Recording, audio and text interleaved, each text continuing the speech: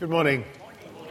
Wonderful to be with you again. Let's just bow our heads in prayer for a moment. Lord God, we confess our need of you. Thank you, Lord, that you see us, that you understand us, that you know our hearts. And Lord, we pray that you would speak to us. Lord, I pray that you would show us afresh your love, your presence, that we might serve you better, more confidently, more surely. Glorify your name, we pray. Amen. The passage we just had read to us is a story, not a made-up story, but narrative. It's something that happened with people in it. People essentially like us, different clothes, different language, different customs, but basically flesh and blood people like ourselves. And being a narrative, it doesn't give us commandments, it doesn't make promises, it's not a passage of teaching, it is an event. And if we're really going to get the most out of this, we need to engage with it with our imaginations. I hope you bring your imagination with you to church. You have permission to switch it on so long as it isn't taking you off out around the houses and around the world. Let's engage our imagination with this story. It starts with Jesus on the move, and we've got to get a hold of this. He has been spending time in Galilee, teaching and preaching and touring around, and there has come a point where he said, this is it, we are going to Jerusalem. And he is travelling with intent and with purpose. So around him is a crowd of people. There are the 12, the disciples who are with him. There is a group of women that travelled with him from Galilee to Jerusalem. And there are others, and it's quite an assembly of people. Now, I don't know if you were traumatized as young children by being in nativity plays, but hopefully it doesn't evoke any, grievous memories. But imagine you have your tea towel on your head, and you are in that crowd. Whether you choose to put yourself in the inner circle with the disciples, or with the women who followed closely, or with that wider crowd of people, you're in that crowd. Jericho is an ancient Middle Eastern city. The streets are narrow, they are dusty, and you completely fill the street as you push your way through. Anybody feeling chilly this morning? Well, please, in your imagination, do not turn up the heat. It was probably a cool morning. Bartimaeus threw off his cloak, his heavy wrap. He was probably sitting there shivering. It gets cold in places like Jericho. They've had snow in the Middle East just recently. What's the mood of this crowd?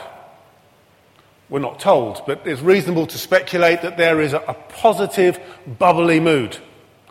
They are travelling with Jesus. Jesus has travelled around, stirring things up. He's done fantastic miracles.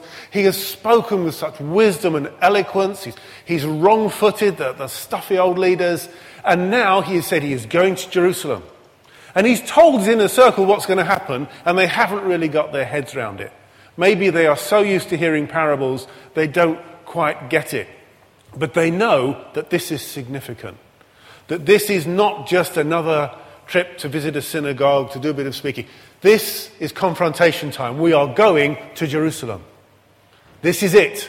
And there must have been such a mood of excitement. And more people joining. This is it. Jesus is finally going up to Jerusalem to do the business. And it was a land of messianic hope. They were so aching to see their world change. And people wanted to travel with Jesus. They were excited at being with the Jesus people. And they're surging through this little town of Jericho. And up ahead is a beggar sitting in the dust by the edge of the road. I don't have to use my imagination too much on this. I get to meet blind beggars in Chad. I think back, every time I go back to this story, I remember a man called Nurain. When we lived there as a family, we shared our Christmas dinner with him. It's a wretched state to be in, a blind beggar sitting in the dirt. Now here he is, he's sitting there listening, and he hears a commotion. And he has to ask, what is it? What's going on? It says somebody told him. The thing is, if it's a riot, you want to get out of the way because you will be trampled. If it's a celebration, well, then your quid's in. You're almost certainly going to have generous people coming by. He wanted to know what was happening. And he was told Jesus of Nazareth is coming through. And he starts shouting out, "Jesus, have mercy on me!" And it's clear from the fact that he shouted and insisted on shouting, he had heard the name of Jesus before. He did not know Jesus was going to pass through. He had gone there in the morning and taken his place with no greater expectation than taking a bit of money to get him through. But he's clearly heard of Jesus, and he wants to meet with Jesus. And instead of Jesus being in Jericho and holding some meetings and inviting people in, Jesus is passing through rapidly. They are marching straight past, and the crowd is already going past, and he is shouting, "Jesus, have mercy on me!" And we don't know the backstory, we can only guess. But this guy has been waiting for an opportunity to meet Jesus, and Jesus is marching by. And then we get to this strange bit in the story. Hopefully in your imagination you're there with your tea towel on your head. And people in the crowd say to him, "Excuse me, old chap, would you mind being a little bit quiet?" No, they say, "Oh, you, shut up. Can it?" What's going on? There is this wretched little man in the dirt crying out, and the people following Jesus, the people excited about going with Jesus, tell him to pipe down, be quiet, don't interrupt us.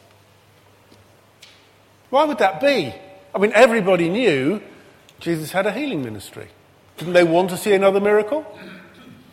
Well, we don't have it spelled out. We can do some intelligent speculation.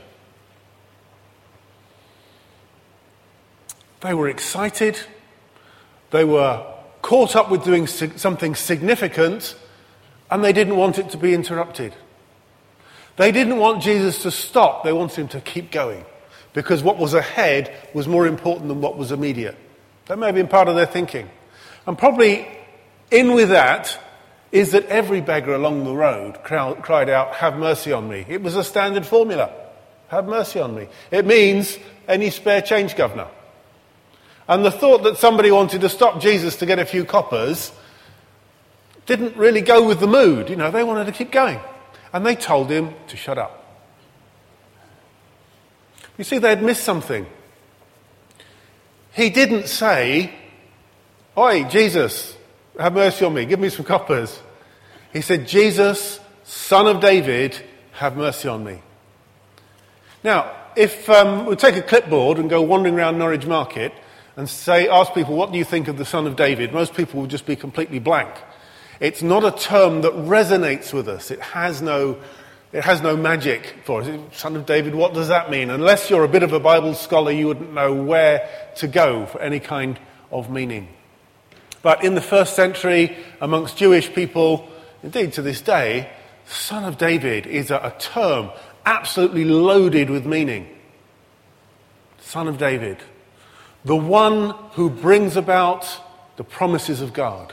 The one who brings about the fulfillment of prophecy. The one who is going to be the ruler forever. The one who is the true Messiah. The one who saves and delivers and makes things new. All that is rolled into this Son of David. Jesus has so many titles. And some of them resonate with us, some of them don't. Resonate with us and some don't. He's the Son of Abraham, or the seed of Abraham, the Son of David, the Son of Man, the Son of God, Light of the world, the Lamb of God. And each one of these things is packed with precious meaning if you have the background. And what we see is Bartimaeus is not just somebody who has heard of somebody with the healing ministry, but he has come to a conviction, this Jesus is the one. He is not just somebody who can help me, he is God's chosen messenger that will change everything. He is the fulfillment of the promises of the ages. So he's actually got this real expectation. And yet, there's something missing. He needs to meet Jesus. He needs to complete it in some way. He wants his sight back, but he's looking for more than that. He believes, and yet he has not made that transaction somehow. So that's what's going on in him. And the crowd continues to pass by, and he continues to shout, and Jesus hears him. And Jesus understands. And he stops. And you can imagine the hubble-bubble of the crowd, as you're going along. Jesus stops. Stop, everybody! And they all stop and chatter around what's going on, all the rest of it. And he says, call him. So Jesus has already gone past him some distance. Bartimaeus is probably still shouting his head off, can't hear. Call him. Now here's the thing. Bartimaeus is aching to connect with Jesus. But he can't find him. Before him are all these adults standing up, and he's down there in the dirt. How's he going to find Jesus? There's just people all around. He's not heard Jesus' voice, doesn't know what he sounds like. He just has been told he is there. And Jesus says, call him. And so you can imagine the crowd parting as somebody from the inner circle goes out, and you get this lovely verse. He says, cheer up, he's calling you. And they lift him up, and he throws off his cloak, because it was a bit chilly. But he doesn't need his cloak, throws his cloak away, and he is guided through the crowd, held by one arm probably, because he can't see where he's going. And eventually he arrives and he hears the crowd go quiet. Can you imagine that little space that forms in the crowd? And you're in front of Jesus now, and he can't see a thing, and he hears Jesus ask, what do you want me to do for you? This is an opportunity, if it was necessary, to tell the crowd, this man is not asking for a bit of money to get through the week. This man is looking for something more. And he said, Lord, I want to receive my sight.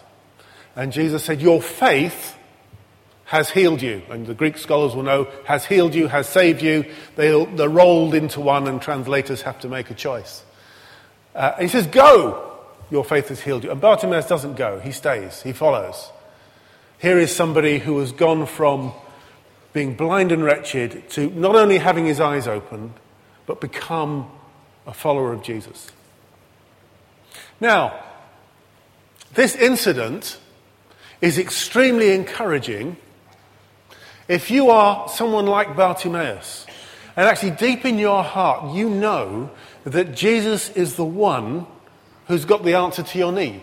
That Jesus is the one that God is going to use to sort you out. That Jesus is the one you need to follow. And yet, you've never quite been able to sort it out. You haven't connected. Because Jesus hears the cry of faith. That's what's in this story. So Bartimaeus, it's Jesus that hears him, even though nobody else recognizes it. And what does he do? He sends someone to Bartimaeus to help him get to that place. So that's a very encouraging message. If you are somebody in this crowd who wants to know Jesus, wants to meet with Jesus, and yet it's never quite come together, the Lord hears that cry in your heart, and he'll help you get there. However, it's quite a disturbing story from another side, isn't it? If, and most of us are, I assume, if we are eager followers of Jesus, it doesn't sound too good, does it? Shut up, you! All those excited, enthusiastic people who did not read the situation correctly. And their inclination was to march on by and completely miss the fact that this man had already been prepared in some way by God. That something was already going on in his heart, and they didn't recognize it. In their case, the phrase son of David should have resonated. Maybe they just weren't listening close enough. But often there are people around us who express their sense of need using different expressions, and we don't recognize it. Because they're not necessarily schooled in church vocabulary. They're not necessarily aware of how Scripture talks about things. How many Bartimaeuses, I don't know if that's the correct plural for a Bartimaeus, but how many Bartimaeuses have we passed this week? I don't know, you can't know. Is the one near us today? Perhaps more importantly, will we be approached by one tomorrow? In the queue, at work, at a shop? A Bartimaeus. Something is already going on in their heart. They have this desire to connect with God, to connect with Jesus. and yet they do not know how to get there. And yet you are there. You are part of his crowd. Will you recognize it? Will you be able to respond? I think back to when I was living with my family in Chad. We lived in one particular town for several years, the town of Abéché, and then we moved down to the capital, and I made trips back and forth, and I went back up to the town of Abéché where we'd been working, and there were two missionary ladies sharing a house, and they called me over and said, you must come and meet this guy who is, we've just met recently. He's asking really good questions. We're really excited about him. What do you think? And I was introduced to this guy, Ahmed Jibreen, and I talked to him for a little while, and I said to them, I think this guy's a time waster. I think this guy is after a foreign wife, and you shouldn't indulge him too much. I mean, this guy is he's not what you think he is. And you know what? They didn't take any notice of me. It was great. Because I was so wrong. And the next time I saw him, I was doing Bible study with him. A couple of years later, I baptized him. He is now the head of the only Muslim convert church in Chad. But we are very capable of getting things wrong, of missing the signs. There I was, official professional missionary, and I didn't see it. I didn't see where this guy was really coming from. And it is a good thing, not a bad thing, to recognize our fallibility, to acknowledge before God, actually, we're very, very good at getting it wrong. There are other Bartimaeuses around us.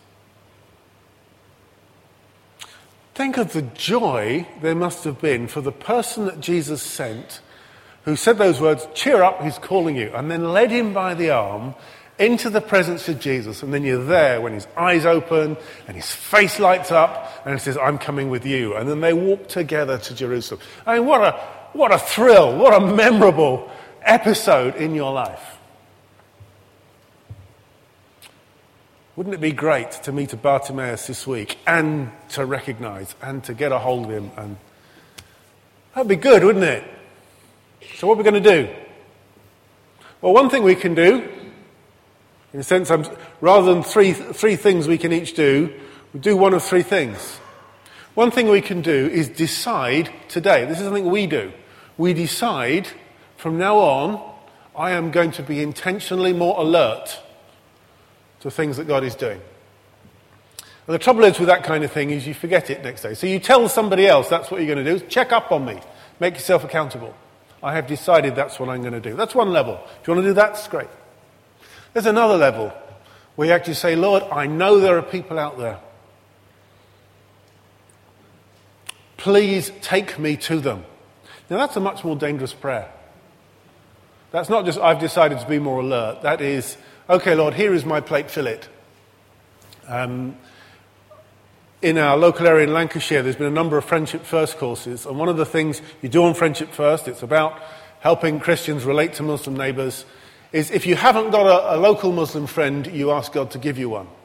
And I'd always, as I lived in that part of the country, but I travelled all the time, I cannot take on that kind of relationship. I know how demanding it is to have a full friendship with somebody in the Asian community. But I joined in the prayer, and 2 days later, the Lord gave me this big guy with a big beard and traditional clothes, who stopped me in the street. I won't go into all the story, but we still have an ongoing friendship. The Lord is working in his life. He's a very needy man. He knows he's very needy. I said, Lord, give me a Muslim friend. He gave me one.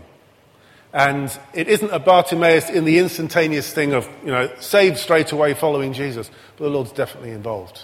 Don't pray that prayer lightly. But I tell you, it's a good prayer to pray. The Lord wants to stretch us and all the rest of it.